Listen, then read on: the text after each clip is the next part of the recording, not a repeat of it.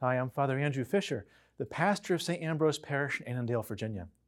St. Augustine was one of the most profound writers in the history of the Church and indeed in Western civilization. There's a famous story that one day he was working on trying to write a textbook to explain the Holy Trinity called De Trinitatis. But as you can imagine, even with all the greatest theology and philosophy in the world, it was quite a task to explain the mystery of the Trinity. So to clear his writer's block, he went for a walk on the seashore.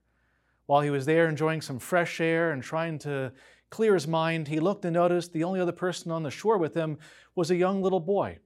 The young boy had dug a hole in the sand and was running back and forth with a water bucket, trying to take the water and keep pouring it into the hole he had made in the sand. After a few moments of resting, St. Augustine walked over to the boy and said, "Young man, what are you doing?" He said, "I made a hole. I'm trying to put the entire ocean into my little hole." Augustine turned around, walked away, thinking, "That's impossible."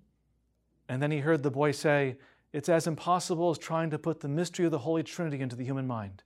Augustine turned around and the boy had disappeared.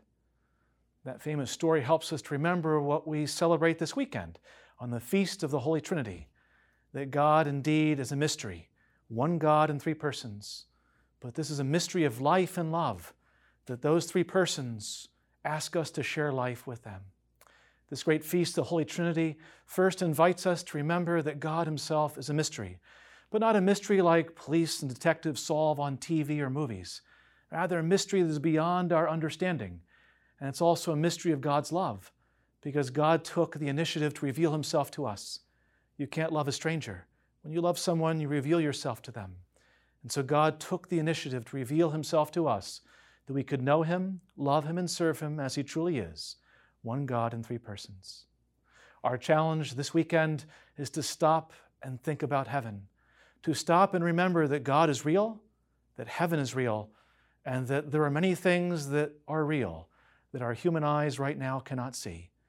May we take the challenge this week to remember that one day we will see God in heaven in all its glory, and how wonderful that will be.